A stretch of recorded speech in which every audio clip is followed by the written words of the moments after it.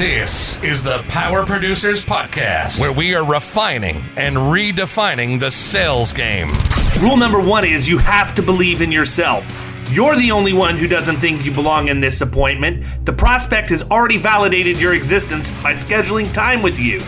Get it through your head you belong here, go in there, crush it, and close the deal. A place where sales professionals can come to learn from other sales professionals and thought leaders that have mastered their craft. The difference between a good salesperson and a best-in-class salesperson is only 2 minutes.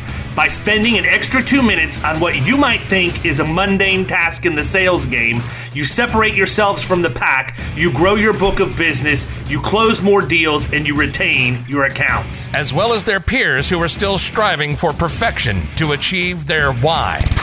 I have a wife and 4 kids. Failure is not an option. Real sales professionals, real stories, real results. It's no different than being a professional baseball player. You can't be a one-trick pony. You have to be a 5-tool player in order to succeed in this game. This is the Power Producers Podcast, production redefined. Are you ready to feel the power? Hey everybody, welcome to the Power Producers Podcast, where we are refining and redefining the sales game. Today I have a guest who needs no introduction and a co-host who needs no introduction. With me today, because Kyle is out, is the one and only OG of the podcasting industry for insurance, Mr. Jason Kaz. Do not throw money, please. Thank you. And our guest is the incomparable Dr. Billy Williams. That's right. How are you? How are you, sir? I'm good, man. I'm good. You know, the reason, Billy, that I wanted to have you on is, number one, because we hadn't yet, and I just Unbelievable. I've probably got like 3 people like that, where it's somebody that I just always think it's time for me to have them on, and then I'll reach out, and then we don't connect, or I forget because my ADHD takes over or whatever. So I am very glad to know that this is happening. And what prompted it was I just participated in your workshop just a couple of weeks ago that was like baptism by fire for an agent, right? Mm-hmm.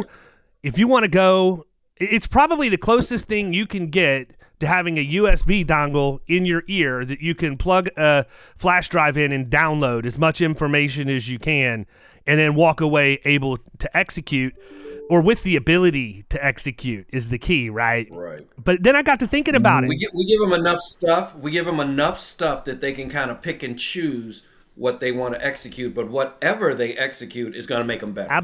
That's my whole, Jason's known me for years. That's my whole deal. Every time we talk, I want to leave you with something that is of value and not just fluff. And I want it to be something you can walk away and do. Not just something you can walk away and know, but something you can walk away and do. And the key there is that you can, but will you? Right? And that's my question. I got to thinking about it. I'm thinking, wow, this is a ton of information. It's all good. And if people can just triage the things that are like the immediate low-hanging fruit that they can implement that'll make a quick change in their business, and then maybe have just a couple of big rocks that take a little bit longer to implement, they're going to be just fine. But the problem is, I think that a lot of times people walk away from stuff like that, and I call it, when I get up and speak in public, I tell people in the meeting, you're in the church camp of the business world. You see Jesus, you sit around the campfire, you hold your hands, you sing the songs, and everybody's ready to go out and change the world. And 2 weeks later, they're right back in the rut they were in before they ever went through it. And it's a heck of an analogy. It's amazing to me. Is it accurate?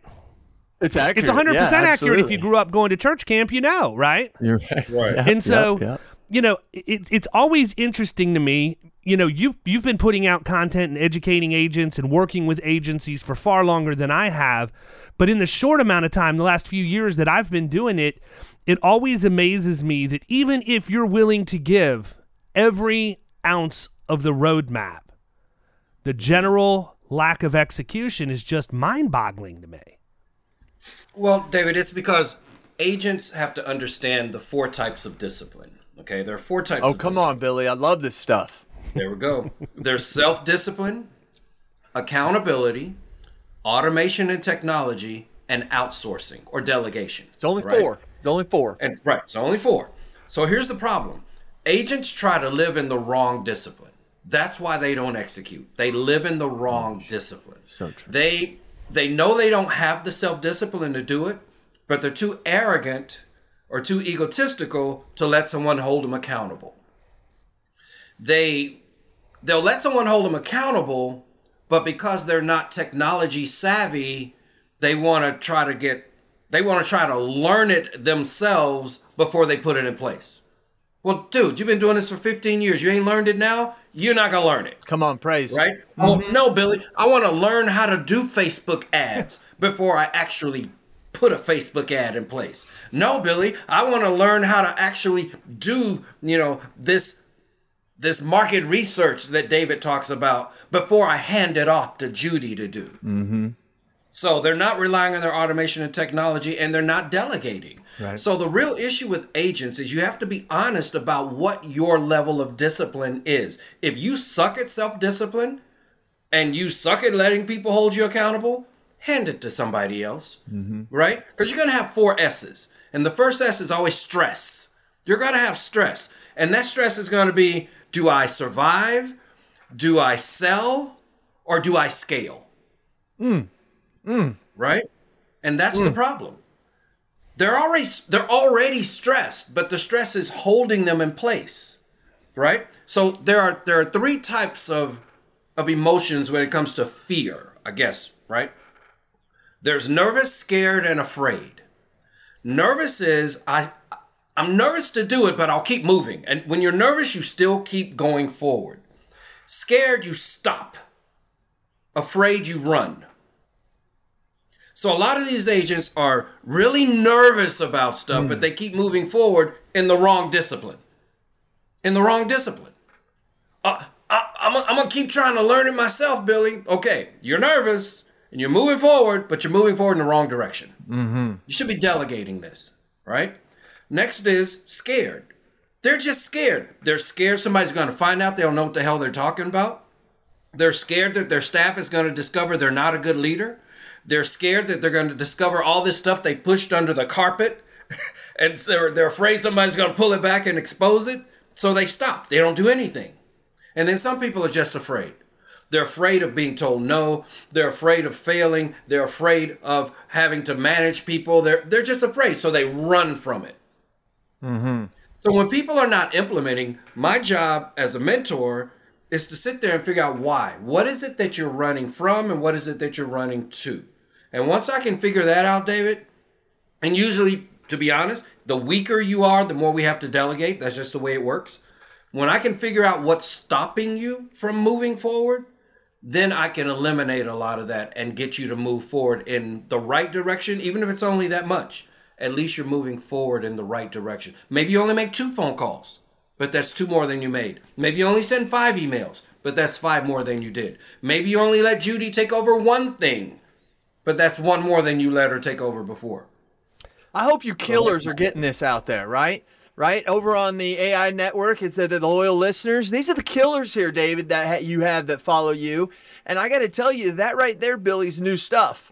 So that I've never really heard you break that down into those, into the, they're going ahead, they're staying still, or they're running. And you said if I could figure out what... It's not new, Jason. I just got a boatload of stuff that I can talk about. I think... I can't hear it all, man. I ain't heard that. I mean, I play golf with you and all kinds of stuff. I hadn't heard that. So that's good stuff. All you killers, man, rewind that. Listen to that again. Yeah, I think it's important, though, for if you are a producer listening to this and you're hearing what Dr. Williams is saying, nervous, scared, and afraid is not the same as uncomfortable, okay? Uncomfortable is where you should be, because if you're not uncomfortable, you're not pushing the boundaries to get better. You can be confident and uncomfortable at the same time. I'm 100% confident when I go into a new business appointment that I know what I'm talking about. But somebody can throw a question at me that makes me a little bit uncomfortable. At that point, I'm at a fork in the road. I can remain confident and move forward even though I'm a little bit uncomfortable in the situation, or I could go down the road of nervous, scared, and afraid, and I won't end up performing. So I don't want you to think that if you are uncomfortable, that you're automatically nervous, scared, and afraid, because you're not. Everybody out there is going to be uncomfortable if they are pushing themselves to be the best version of themselves that they can be. Every single one of us. Right. And if there's a week that goes by that I don't put myself into an uncomfortable position, to me, that week was not a productive week for me because I didn't move forward. That's right. I agree. Absolutely. Well said. Absolutely. Well said. So those three things are not the same as uncomfortable. That's great. Yep. Good stuff, David. Another thing is how they hire. Are you hiring so that you can have a secretary? Because a lot of people don't hire people who are going to help them move forward. They hire people they can control. They hire people to say, I have someone who works for me. Right? Mm-hmm. Are you hiring in your own image? Are you just hiring a carbon copy of yourself? Or are you hiring people who are really going to help you drive your business? And a lot of people won't do that. So one of the things with hiring is we're really, I guess, regimented about how we bring on staff. We always start with automation and technology. Then after automation and technology, we go to outsourcing, and then we go in-house. Oh, wow. I don't hire in-house first. Because most of the time you don't have a process for in-house. So I like to go outside first, let the outside people build the process, and then I hire someone in-house to continue the process. All right. So let's if you would, David, can we talk about that on your side? Because I think you do something similar. No, I agree with you wholeheartedly. And I mean, as you're talking, I can tell you that the things that I do that when I do hire for people in-house specifically is I 100% hire to my own deficiencies and weaknesses, period. Mm-hmm. I'll give you an example. We're going through traction right now. I can be the visionary for the organization. I love being the visionary for the organization. I do not want to be the implementer in the organization. It's not something I'm passionate about. I'm passionate about production. I'm passionate about sales. I'm passionate about training and developing my team and moving the ball forward.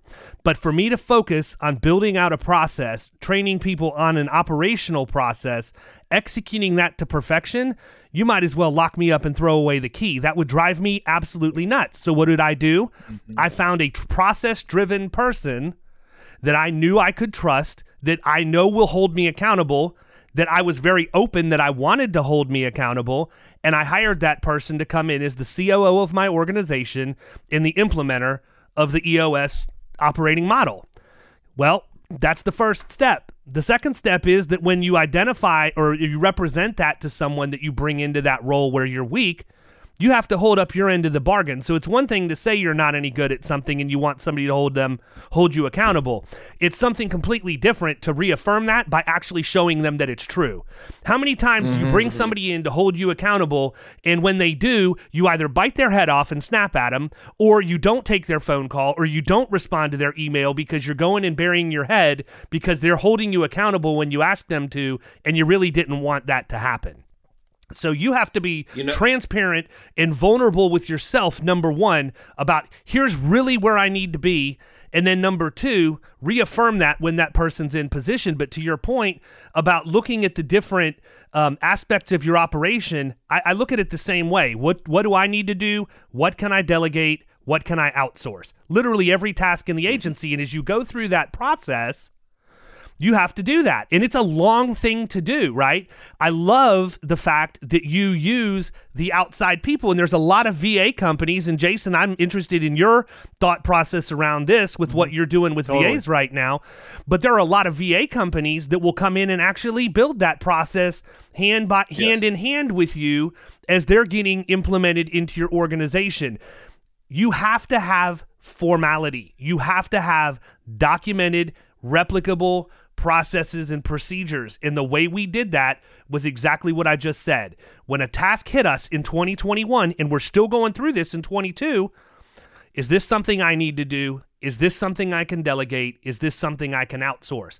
If it was delegate or outsource, then I immediately stop, record my screen, show exactly what it is that I'm doing, have that video transcribed, create bullet points in terms of a step-by-step to do it, and we upload it into our company intranet so that now anybody who comes in that needs to know that process can go watch. This is exactly how we do this process. And we now have a knowledge base in the agency that's probably close to 100 videos deep that we built over 21 of those processes that we needed to have formalized and in place. And it set us up to be able to move in the direction of now bringing in virtual assistants to be able to execute those things, because I don't need somebody in-house to do a lot of the stuff that we do. The difference is your way smarter because it's less expensive and probably more accurate. My way required too much of my time, and that's the most expensive time in the agency. My way is your way. It's the exact same thing we do, the video and document library. But you're using VAs and I'm using my time, right? And my time is the most valuable time in my agency and shouldn't be spent on that. Correct. But see, here's the deal. You're using your time to create a legacy that you can pass on to the next 10, 15, 20, 30 people. So I don't consider that a waste of time. I consider that an investment in time. If I can create something once and sell it multiple times, then I'm going to make a hell of a lot more money than if I have to create it every time I sell it. Correct. You see what I'm saying? So create it once and sell it multiple times. Whether you're writing a book, whether you're doing a webinar, whether you're doing a podcast, what are we really doing? We're creating this once and we're selling it multiple times. Where you're doing that with your processes. You're creating it once so that you can pass it on multiple times. That allows you to scale. That is the very definition of scaling. Can I hand this one thing to multiple people? So I think what you're doing is what most agents should do. I think, and I think to wrap this whole together, I think when you guys are talking about, first of all, I really truly think I'm one of the biggest, and I really think I pride myself on this, best delegators. I mean, at the end of the day, I really don't do a lot. I answer. And I'm proud of you for that, Jason. And I answer and I help a lot, but I do my stuff. But let me say this first. What? Let me say this first. I'm so proud of you because I remember 6 years ago when you wouldn't delegate. Correct. Shit. Oh, yeah. No. You know what I'm saying? So I am so proud of you for that. Thank you very much, Doctor. Now, here's the deal. I love the fact that you both said this. You say I start with automation and technology, and then we go to outsourcing. And there's a reason. Because listen here, killers. Listen, this is so important. We have a bunch of licensed people in our office doing tasks that do not require a license. And so you can eliminate those tasks with automation and outsourcing way less. We get busy and we think to ourselves like, well, are we getting, to where we think that we need to grow more? And we thought, oh, well, let's get a licensed person. What I have found, you need one licensed person and you need 2 VEs. And if they're very good, you need 3 VEs. You decide you want to up your personal lines game, get another personal lines person, but then they get 2 to 3 VEs. You need that person. And if you really look at your state laws, it basically says you can't collect money, you can't bind coverage, you can't propose coverage, and there might be 1 or 2 other things there, but that's it. Everything else can be done inside of an agency. And I think that's why the VE, I call them VEs, that's just the way my marketing is, virtual employees. I think the VEs are essential to this process when agents start thinking about it. And this is something to remember for all you right now listening, doubting this. Everything that comes in our agency comes through a licensed person. Everything that goes out of our agency goes through a licensed person. But everything in between is done by a VE. Last thing of proof, with our second tier AMS system, because HubSpot is number 1. That's an inside joke, listeners. Okay. So that's an inside joke. But in January, I looked, and in the last 100 tasks that we had done, 81 of them had been done by a VE. Yep. 81 of them had been done by a VE. And believe me, my office is no different than yours who are listening here. I guarantee you 50, 60% of your business. And here we go. It is, Jason. It is, because you're willing to do that. That's why your office is different. Yeah. You have people listening to this. And the reason why a lot of these guys won't. You have people who are listening to this right now that have a mental block and aren't willing to turn that over. They don't understand. They're not at a level in running their business that they're even looking at their financial statements to learn how to fine tune. They're still sliding the business debit card when they run through McDonald's drive-through at lunch. They got to get their head into the financial end of their business and look at ways that they can maximize this. One of the reasons why I'm so hardcore about this and know that we're pushing this in this direction over the course of this next year is because of the industry I came from. When you run a grocery store, you're begging somebody to spend $100 so you can make 1. Your number one controllable expense is payroll. If you can figure out how to control payroll, you're going to run a very profitable location, right? So in an industry, I was able to figure that out. I was able to understand productivity, sales per man hour, all of the things that were going to predict a very good payroll percentage in my operation. So instead of me running a 1% store, I was putting 8.5% on the bottom line. It was the number one profit store in the entire company. Was I a genius for doing that? No, I cared. I understood the financial statements, and I understood where the fat was, and I understood that I needed to do things a different way in order to get results that are uncommon, and we figured that out. It's no different in the insurance industry, but you have to be willing to go down that road and even start. It's not like you can just do this overnight. It's a long process to a certain degree, unless you have it figured out to where you can get the formalization of the processes done in tandem with the onboarding of the VEs, period. Okay, well so said, let me, dude. Well said. Yeah, now let me make this for those guys out there that are like me. They're like, wow, that was really great. Where the hell do I start? So, right? So let me give you an actual process. Okay. You guys that are listening, let me give you a process you can start today to do this. We're going to start with your renewal process, which is the biggest wealth part of your book, is your renewal. So step one, first thing you have to do is figure out who the hell's renewing, right? Who's coming up for renewal? That can be done by VA. So you can give your VA access to your renewal audit that's coming up. Step two, you have to figure out, what do I need to talk to these people that are renewing? What do I need to talk about? Your VA can do that. If you put out agency standards that says, I want every customer to have at a minimum this coverage, whether that's auto, home, commercial, doesn't matter. Here are our agency standards, right? The VA looks at those agency standards and does a synopsis that says, I'm looking at this customer. They don't match the agency standards that you gave me in these areas. So the VA writes it up for you. Right? This is what's missing. This is what we need to do. This is whatever. Now, the VA takes that information, creates an activity inside of your agency management system, attaches that synopsis to that activity, and assigns that activity to your licensed person. Now, the licensed person goes in, looks at the activity. VA has already done all the prelim, right? They've done the majority of the work. Now your licensed person can say, oh, what else is needed? What certs are needed? You know, if this is commercial, what certs are needed? What docs do we need? What accord forms need to be attached? But all that other stuff was done by the VA. So now your licensed person gets that information and they write a synopsis that says, VA, I need you to go in and create this cert. I need you to go in and request this doc from the carrier. I need you to go in and do this particular thing. So now the licensed person reassigns that activity back to the VA. The VA goes in, does all the things that they can do that's not customer facing, right? Because the VA can talk to the carrier. The VA can't talk to the customer. That's exactly right, Billy. Yes. Right. So the VA talks to the carrier, gets all the stuff that they need, keeps that same activity, because you're working from one activity, keeps that same activity open, and now does their job and reassigns it back to the licensed sales producer. Now the licensed sales producer has everything they need to be customer facing. Now they contact the customer and they have the conversation and they resell the policy.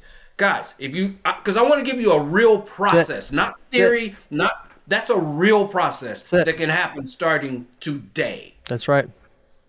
Totally can.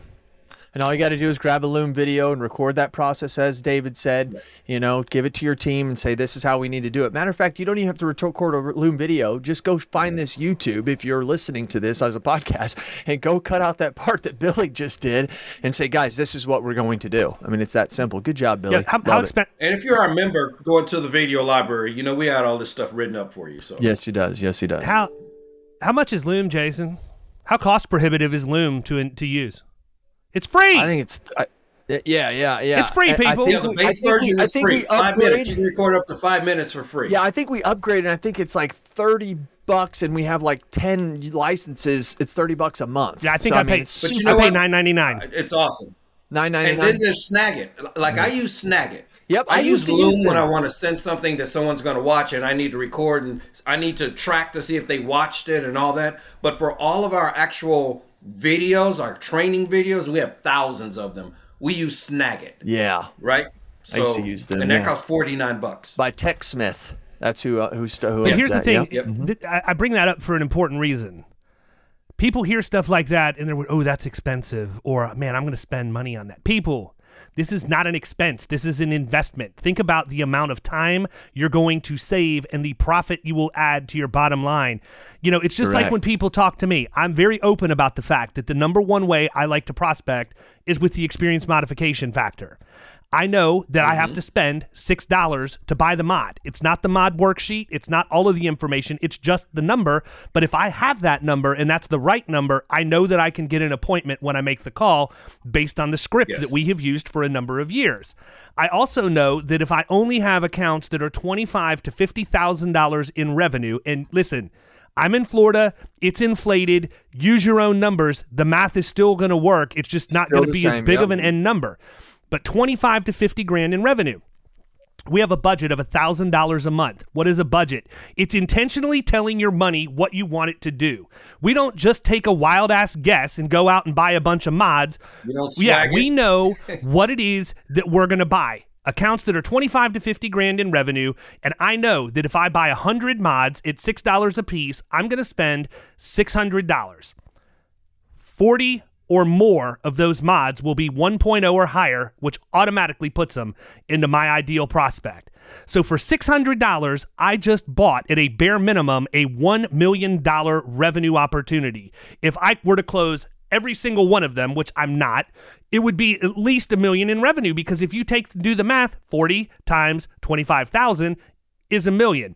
If you only have 10,000 in revenue, okay, fine. It's going to be $400,000, but you still only paid $600 to get the mods to know that. Now, here's the next piece of that, and this is something that I don't always talk about because it's so easy just to talk about the ones that are 1 or higher. But what about that subset that's just below that? What about the people that are in the 0.9 to 1.0 range or the 0.85 to 1.0 range? Well, here's what I know. If you're 25 to 50 grand in revenue and you're at a 0.85 to 1, you're still not doing your best. You're doing okay, but you're operating at a B. Maybe a B minus, depending on where you're at. We can still have the conversation with those people because they have never been told what the minimum mod is. They don't know that they could really have a mod of a 0.55 or a 0.65. That's still 20-some points that could be sitting on the table in what many cases is a $500,000 in premium. So for $100,000 a year, you're not taking phone calls from people who want you to be better more than you want to be better yourself? It's insane. Right. So one of the reasons why we do that is because we're very, very intentional. We have the data. We started doing it. We measured it. We knew what we were having success with, and then we just simply replicated that, and we do it over and over and over again. You could do the same thing if you led with cyber. What if you decided you were going to go to a company like ProWriters, my good friend Brian Thornton, and you were going to use their tool to prospect, and you took a spreadsheet of 50 different companies that you wanted to call on over the course of the next month, and you had the 5 things that you needed to have in order for them to provide you pricing indications and a vulnerability assessment. What if you sent that to them, and then all of a sudden in your email you got 50 attachments that were pricing indications, coverage comparisons, vulnerability assessment on that account? It cost you absolutely nothing to get that information. Now you can pick up the phone, you can use it in an email campaign, you can go knock on doors and cold call, but you have something of value to that prospect that they more than likely don't know. The number of times that we call on somebody leading with cyber liability that they say, oh, we've got that handled, or we have an IT guy, or we outsource all of that, is mind-numbing. But yet their vulnerability assessment says they're at a 50%. Their operational index is not good. They're at an F. If you can start that conversation and you go in and you show them that you have a solution to the problem and that solution isn't overly expensive for them to fix, you're going to have that conversation literally every time. But how many agents are willing to put in the effort to do that? What I just told you costs us nothing but a little bit of effort and the desire to succeed. And the margins are huge. Yeah. But David, that goes back to, I'm an acronym guy. I'm a military guy. That goes back to the S4TS. Remember, Jason, when you came down and played golf with me for your birthday? Yeah. We talked about S4TS. Verse S is standards. I already talked about it. If you have standards, it's easy to pass things on to your VA, all that, because they know what to look for. Then the first T is time. See, what you just did, David, was you invested in time. Most people won't do that. Most people think they save time by just throwing a bunch of crap against the wall, calling as many people as they can and go, hey, I sell insurance. Can I give you a quote? I sell insurance. Can I give you a quote? No. You actually took the time to find out who you should talk to. That's right. The time to find out what their problems were. The time to personalize the conversation and individualize the conversation. Mm-hmm. See, most people won't take the time to individualize the conversation. If you call me out of the blue and you say, hi, is this Billy Williams who drives the 20 whatever Land Rover and you live at 4808 Winterview and you got 3 kids? Well, who the hell is this? I'm not saying, no, I already got that. Get off my phone. Get out of here. No, I don't know who you are. I'm hanging up because you got too much information about me for me just to let you go. True. Agreed. Does that make sense? No, listen. When you call, David, you're calling with personalized information that says, hey, Mr. Jenkins, Mr. whatever, or whoever I'm dealing with here, I'm calling you because in doing my research, I noticed that your experience mod is a 1.2. I noticed that you have 250 employees, and I noticed that you're listed, your code is listed as this. I see some issues that you might have, and I love to take time to talk to you. Dude, I'm not hanging up this phone simply because I want to know how the hell you got all this information about me. Yeah. Here's where this was. That's what agents. Here's where this was born from. So I don't beat the streets nearly like I used to. I just don't. It's not effective for me to do that anymore. I can work better through 6 producers than I can as one by myself while the rest of them flounder because they're not getting my time. I'm just at a different season in my career at this point, and my role has dramatically changed. Remind me to talk about levels of leadership before we get off the phone. Go ahead. So back in the old days, and I actually talk about this in pretty good detail in my book. But it comes from when I do the cold call marketing drops that I teach the people in Killing Commercial they should be doing. I found that if I took an extra hour, that's really all it took, across 10 to 15 marketing drops, and instead of me just taking a marketing template that was the boilerplate marketing template that we would take to everybody else, and the canned letter that everybody else would get, and I took the time to know, number one, how am I planning my day? Oh, I'm calling on residential service contractors today. Great. I happen to represent the 3 who have the most market share in the Tampa Bay area. Let me get a quote from each of them about what we do, and I want to put that in the body of the letter. But more importantly, I'm going to personalize it to the person I want to get in front of, their name. I'm going to reference their company name. I'm going to include quotes from people that I know they respect, that are the leaders of the industry. And when you go over to the marketing template, instead of saying your company every single time that would be in there, I would just do a quick find and replace in Word, change it to the company name, so that when this person gets my marketing packet, it's like we're already doing business with each other. It's 100% to them. And what I found was I went from a success rate of getting 2, and on a really good day, 3 appointments out of 10 or 15 drops to where I was getting 7 or 8. If you run all of the numbers in that and work backwards, you will see that, yeah, my phone's ringing. Isn't that great? It happens. It's podcast. It's genuine. Yeah. But if you look at that, you'll see that the amount of revenue that I picked up by taking the extra hour, right, was so significant that it was more than my hourly rate that I would make if I just maintained the status quo. So why wouldn't I spend an hour at a higher return than just continuing to throw it against the wall to see what sticks? And that's what blows my mind. We are still in an industry where people are reverse engineering this to a percentage of 100 phone calls. I'm not saying that you don't need to know the metrics, right?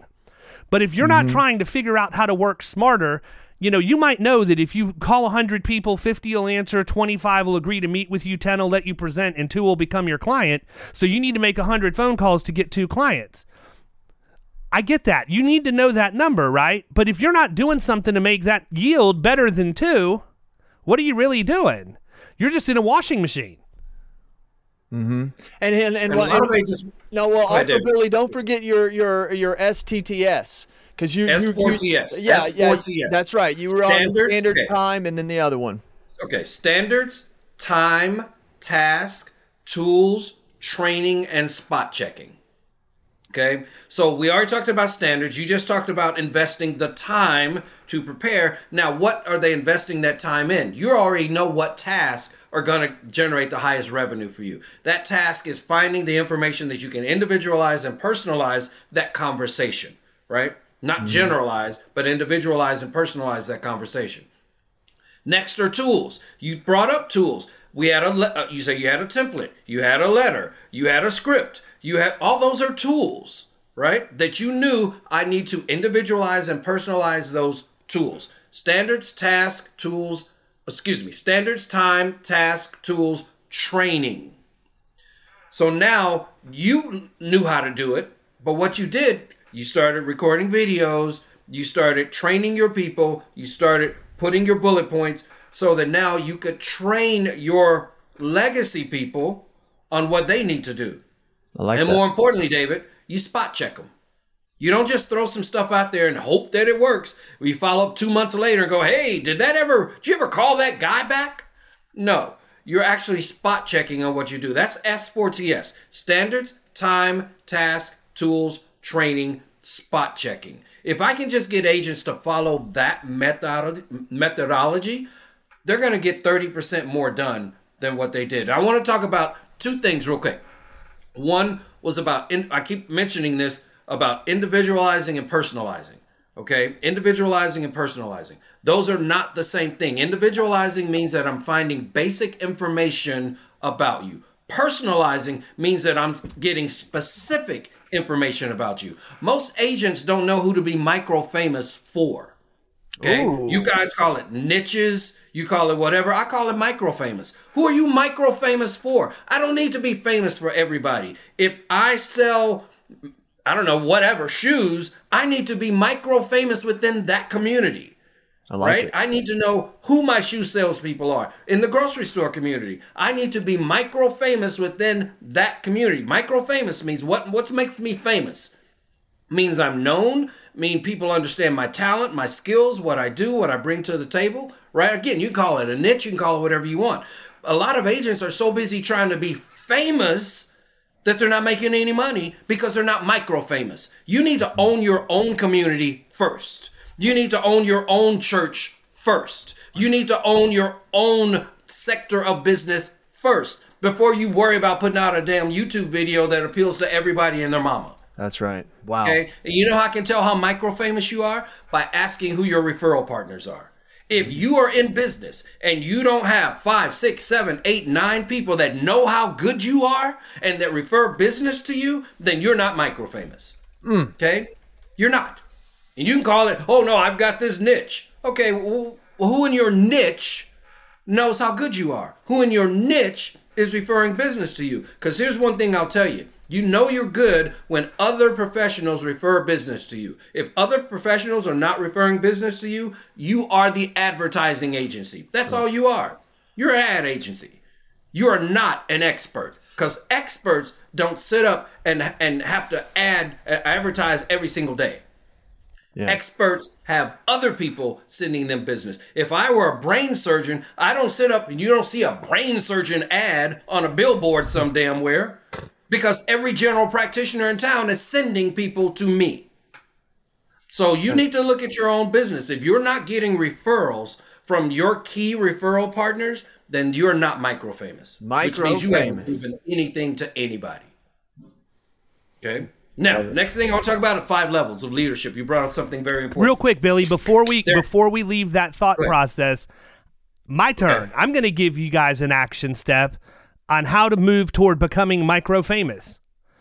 If you want to build your network and you want to build your channel partnership so that you can understand what Billy's talking about here, the number one way that I've been able to do this over the course of my career is I talk to my clients. I find out who my clients are doing business with as professionals. And then I ask them if we would be compatible. Where are you getting your payroll? Where are you getting your IT services? Where are you getting your office equipment? These are business-to-business salespeople that are obviously calling on middle market accounts because they're in my client. And if I can get my client to make an introduction to somebody that they feel I would have synergy with, I have a new best friend. And it's not only for me to be able to get referrals, it's also the number one way that I recruit new producers. I want business-to-business salespeople that have a proven track record. If I can get a really good payroll salesperson, I don't care where they're from. If they're from ADP, that's the absolute best. Why? They're the biggest. They have the most money to train people, which means I don't have to spend as much of my budget in training them on sales. I can spend all of my budget training them on insurance sales, which is exactly what I should be doing. And so that is how I've built my entire network. And what you find out is you go down that road, you're learning these people over a period of months. In the whole time I'm interviewing them, I'm deciding whether or not they're going to be my next producer. And they're giving me business and I'm giving them business at the same time. So it's a symbiotic relationship in its entire existence. But how you know it sticks is when they go back to their office and talk. When they go back to their office and say, hey, look, I know you're probably dealing with a workers' comp guy, but holy crap, did I find the guy you should be talking to? And then they start referring me to their friends. And now I have multiple payroll people that are sending me business in. The reason I don't go out on the streets and call anymore and do the door-to-door knocking is A, because I have a team that will do that needs to be doing that, that's more effective at it, and I can do better managing 6 than trying to duplicate the same efforts as 1, right? Excuse me. But the other thing is, I've probably got 100 people referring me business every week. I've got a never... David just coughed and he has COVID? I have a never-ending supply of leads. Never-ending supply of leads coming in because I've taken the time. Did I do that in a week? No. I've been in the industry for almost 20 years. But over 20 years, I've built a network that has withstood the test of time, and I never stop adding to it. David, you said something earlier that I want to tie that thought in. You said budget. Tell us again what your definition of a budget Intentionally is. telling your money what you want it to do. Well, see, people need to have a budget for their time, too. Intentionally telling your time what you need it to do, or intentionally blocking off the time to do very specific things. Most people won't budget their time. It's true. You know? They won't. We're all weak at that. I've gotten better as I've gotten older, and it's because I forced myself. There are certain where I'm weak is I'll block an hour and a half for highly critical tasks in the morning, right? And then instead of me shutting my phone off and keeping Facebook closed and everything else, I'm really good about blocking it, and I've got the time dedicated, and nobody can book time with me. But if I allow myself to get distracted, even though I've blocked it off, it's still worthless because I'm doing other things, and I just block time off for me to be unproductive. So the second piece of that is remaining disciplined to the fact that you blocked it off, right? So for me, one of the things, and I used to teach long story for a different day, but anyhow, I used to teach household budgeting. And there's 2 components to that. The first one is you have to project what your expenses are going to be. You need to know what the electric bill is going to be. You know what your house payment is. You know what your car payment is, whatever else. The second thing is you have to allocate whatever amount of money from each of your paychecks is necessary for you to cover each one of those bills by the deadline. So what I'm doing when I block time, but not taking and allocating the time inside that block to specific tasks is basically just writing a budget, but not allocating the funds from the paycheck. Right, that makes sense. Makes sense. See, and I grew up differently because I grew up military and all that stuff.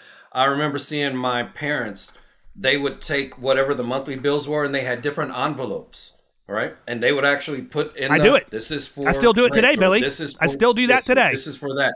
And you didn't take those different envelopes. You didn't touch them. You didn't, Yep. I remember the life insurance guy used to come by our neighborhood like once a month to pick up the life insurance. You're damn right he did. Shows you how old I am, right? He would come by to pick up the life insurance payment. And he would knock on the door, and I would go to our little cabinet where all the different things were, and I knew to grab the life insurance envelope and give him the life insurance envelope. I'm like 4 or 5 years old, right? But I knew that that's how things operate. Now, I'm just the opposite, and Jason knows this about me. My time is the most valuable resource I have.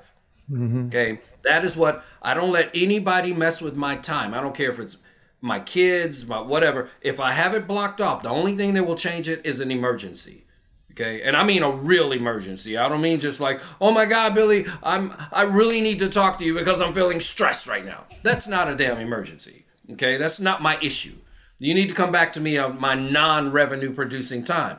So that's one of the things that agents are not doing is, first and foremost, they're not even identifying the tasks that make the most money. If you ask an agent, what are the top 3 things that make money in your agency? Most of them can't tell you. Hell, most of them can't even tell you the 5 things that drive revenue in an agency.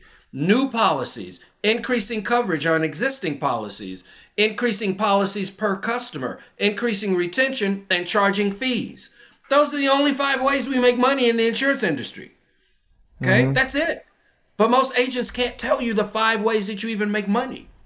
Right. So if you can't tell me what your high revenue producing task is, you can't tell me the 5 ways that you make money, then you can't tell me that you're blocking off time to do high revenue producing tasks that make you money because you don't even know what they are. That's right. So you taught me, Billy, that like you only, like today's Thursday. That's the reason why you're on this podcast. You do your podcasts, your videos, your interviews on Thursdays. So I took that when I kept trying to get you like on a Tuesday and you were like, no, Jason, this is my time. So I did the same thing. And on my podcast, I am booked out like 2.5 months. And it's because I have a calendar link. I only do podcasts at 8 in the morning on Thursdays or Tuesdays. And I do them on 12 o'clock on Tuesdays if that time is needed, because some people are on the West Coast and they can't do 8 o'clock in the morning my time. Right. And all I do is send a link. I show up at the time. Done. You know what I mean? And so it's that simple type of thing. But also what I've done is I've used technology to delegate that off.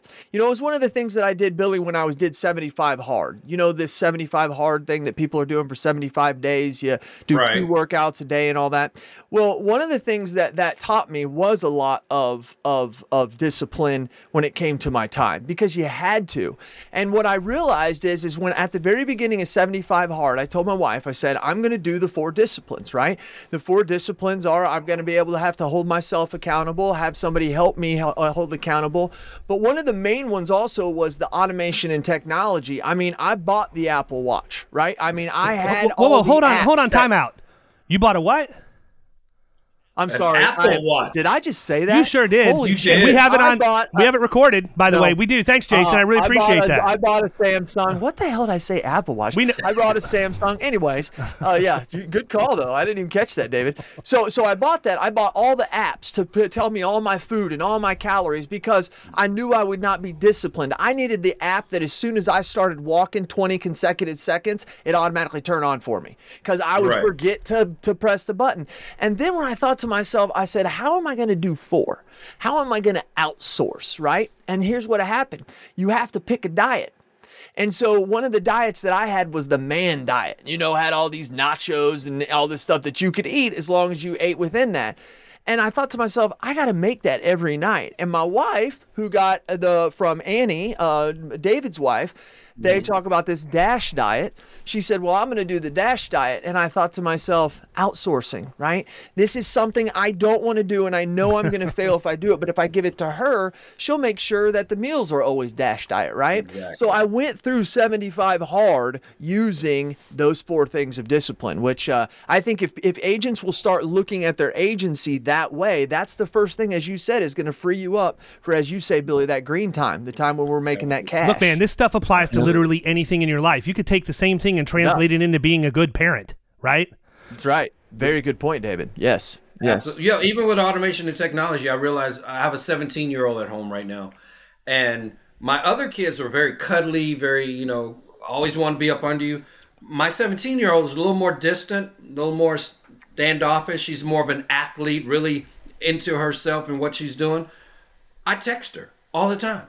She'll be in her room, and I'll text, hey, baby girl, what are you doing? Just want you to know Daddy loves you. because I've had to use automation and technology to keep that relationship afloat the way that I wanted it to. Because me just busting in her room ain't gonna work. That's right. You know what I mean? So anyway, okay, so let me talk about the 5 levels of leadership. Sorry, go ahead. No. So level 1 is I want to be great, right? I want to be the best. Level 2 is I need help in order for me to be the best. That's when we go out and hire an assistant. We hire one other person. Level 3 is I need to hire other people that can do what I do. So now we go get our first producer, or we go get our first account manager who takes a lot of the things that we are currently doing and they start doing them. Level 4 is I need to hire a team of people that can do what I do. Now we start bringing in more producers. That's when we start videoing. That's when we start handing down our workflows and checklists, and because we have a team of people to train.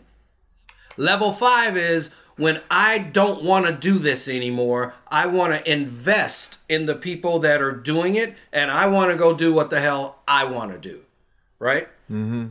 David, you said something very key. That's what made me think about this.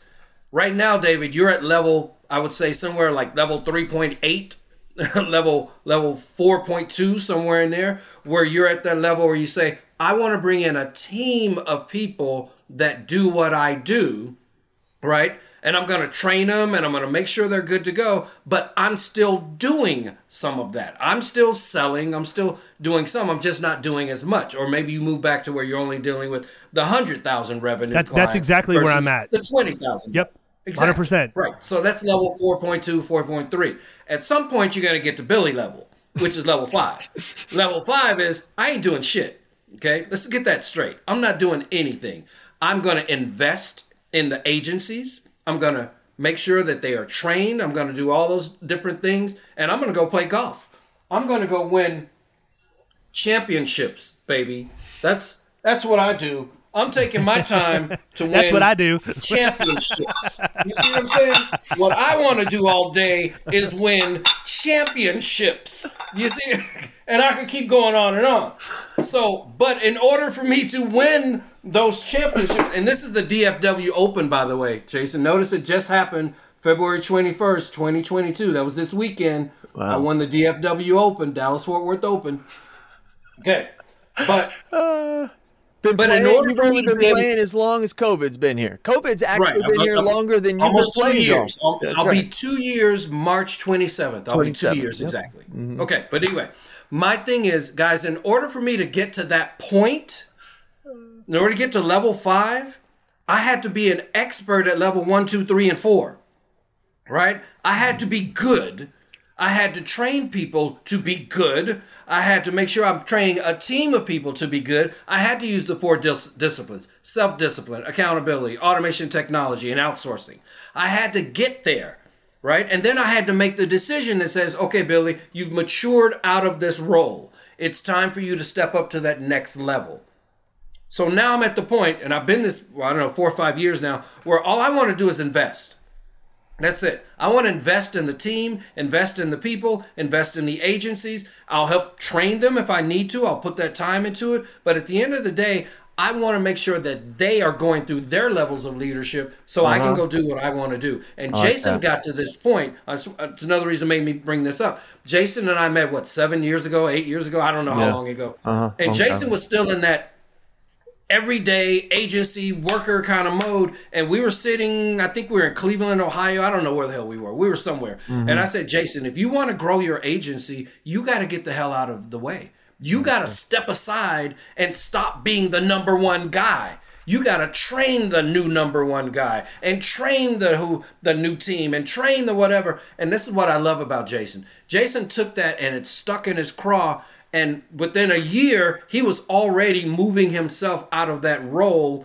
And Jason, I'll let you tell your story. What happened when you started to level up and move yourself out as the number one person. Well, the truth of the matter is, Billy, just like everybody you talk to, we all know we need to do it, but it sometimes takes that click in the, I think you said crawl. That was something that we don't talk about. Crawl, yeah, that's an old Texas Southern term. Yeah. So anyways, but up in my crawl, and then what ended up happening is I was able to not only delegate it to somebody else, but that extra revenue now that we've been able to have, we've gotten 2 new producers that we can now afford to produce. But yes, sales did go up. It was amazing. I did not completely walk out, but instead of doing, $1 million in premium or $1.5 million, I think I did 150,000 that year because it was just things that needed to be done.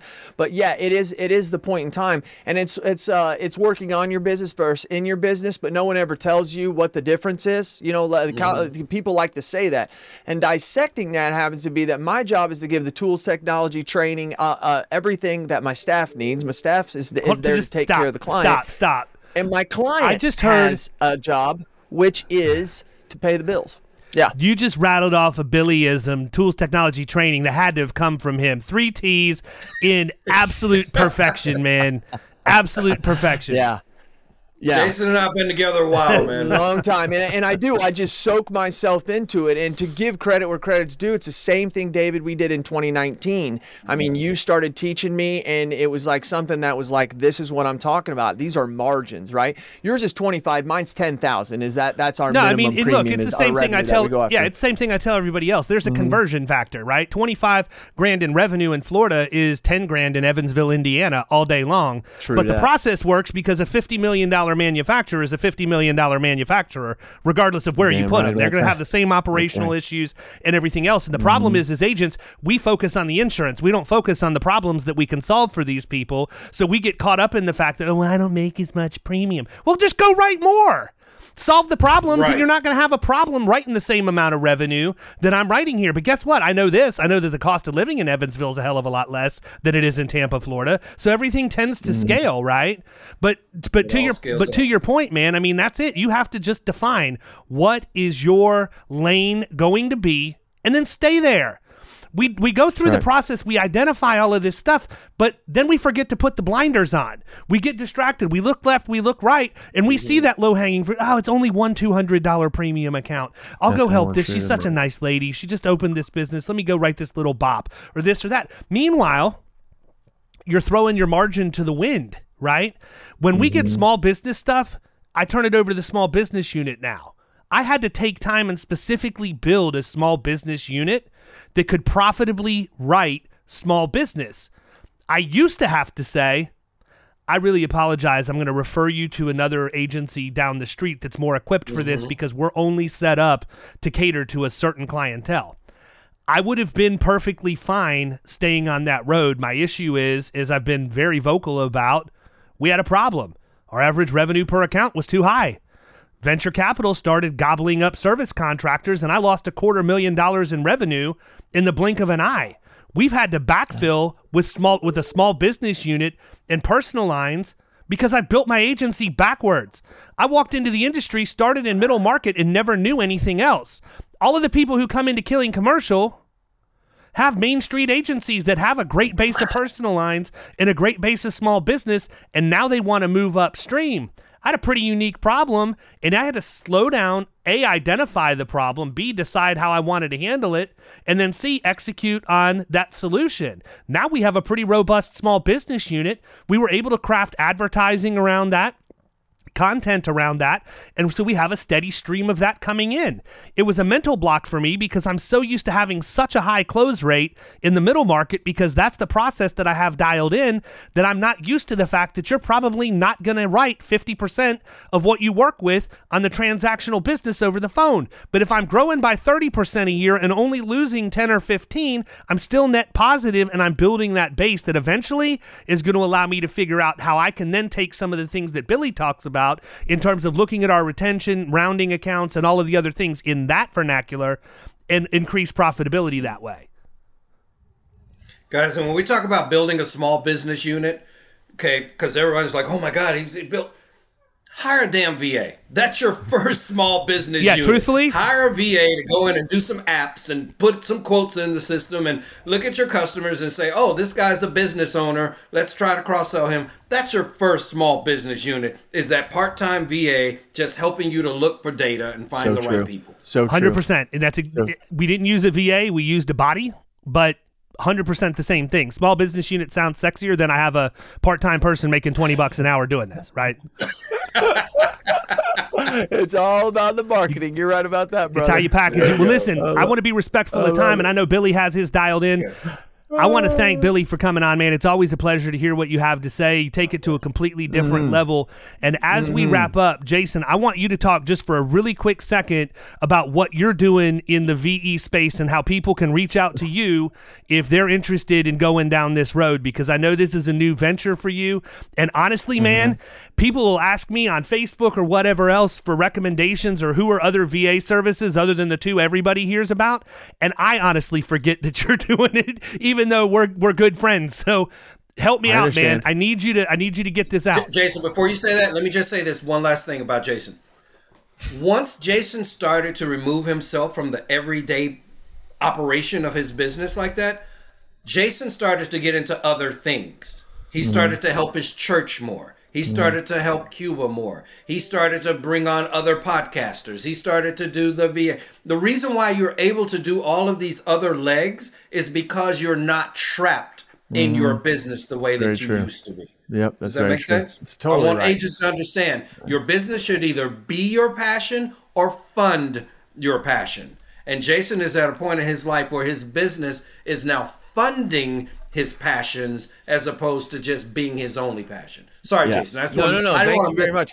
No. I get that all the time. I think that people also don't realize that I really do go to bed latest at 8 and I wake up at 5. I sleep a lot. People are like, when do you have a chance to sleep? Dude, you got to delegate and you'll have more chance to sleep. So Virtual Intel with 2 L's on the Intel, virtualintel.com is where you can go to. We are Virtual Intelligence. I thank you very much, David, for giving me the opportunity. Travis and I kind of do this behind the scenes. We're not out here marketing it because we make a lot of money from our agency. We had experience with a bunch of VAs, but the same thing for me over the last 6, 7, 8 years. And I'm not here to share those experiences, but I'm just telling you that we knew that it could be done better. And that's the entrepreneur in Travis and I. And so we put together our own little team, got licensed, created a corporation in the Philippines. And now we have 8 agencies right now. We started in November.